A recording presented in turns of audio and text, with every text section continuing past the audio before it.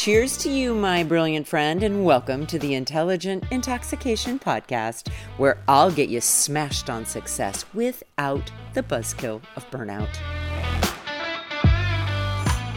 Welcome back, everyone. So over the last couple of days, I've been talking about a favorite new book, Solve for Happy, Engineer Your Path to Joy by Mo Gaudat.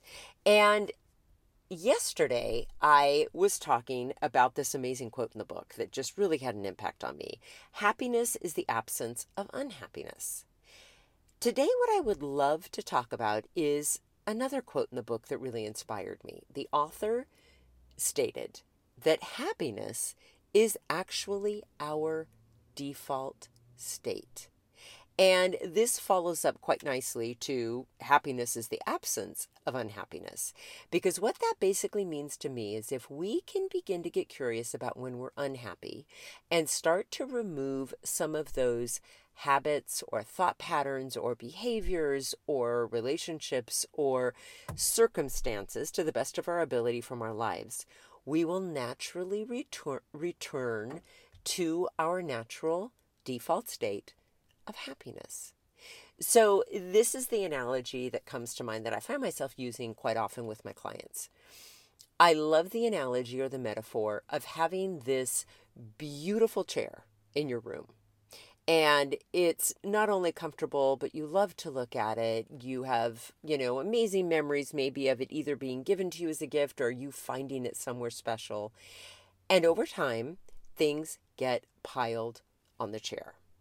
Maybe your spouse or your partner throws clothes on the chair, or maybe you do, or maybe anything that you need to take out of your room and take to the garage is thrown on the chair, or maybe your kids pile things on the chair, or maybe you have animals like I do and there's dog fur all over your chair.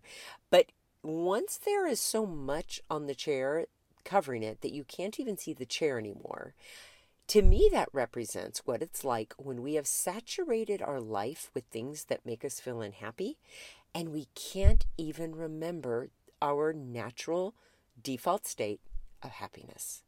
So today I would love to offer you a few questions to help you start to declutter that chair so that you can start to dig in there and really discern again what that natural default state of happiness looks and feels like for you. Okay? Off the top of your head, what do you need to get rid of? What do you need to stop doing? What do you need to give away? What do you need to close or finish? What might you need to break up with? What have you outgrown? What feels burdensome and heavy and suffocating to you? When do you notice feeling trapped? Okay, I just gave you a lot of questions all at once. And as always, I will put all of those questions in the show notes. But I highly encourage you to spend some time thinking about those questions. Because I think so often we get in our heads and we tell ourselves that we just don't know how to be happy. And guess what? It's just not true. You do. And your body will tell you when you're happy.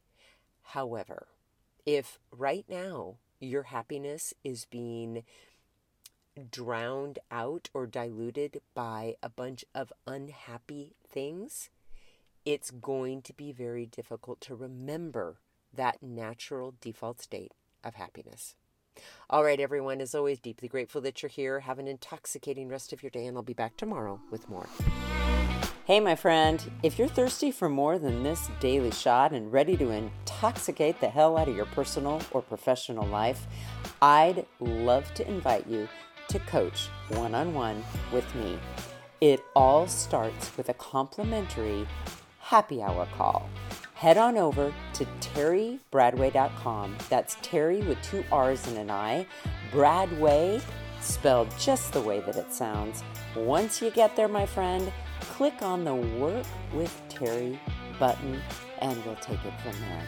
Thanks for listening and have an amazing day.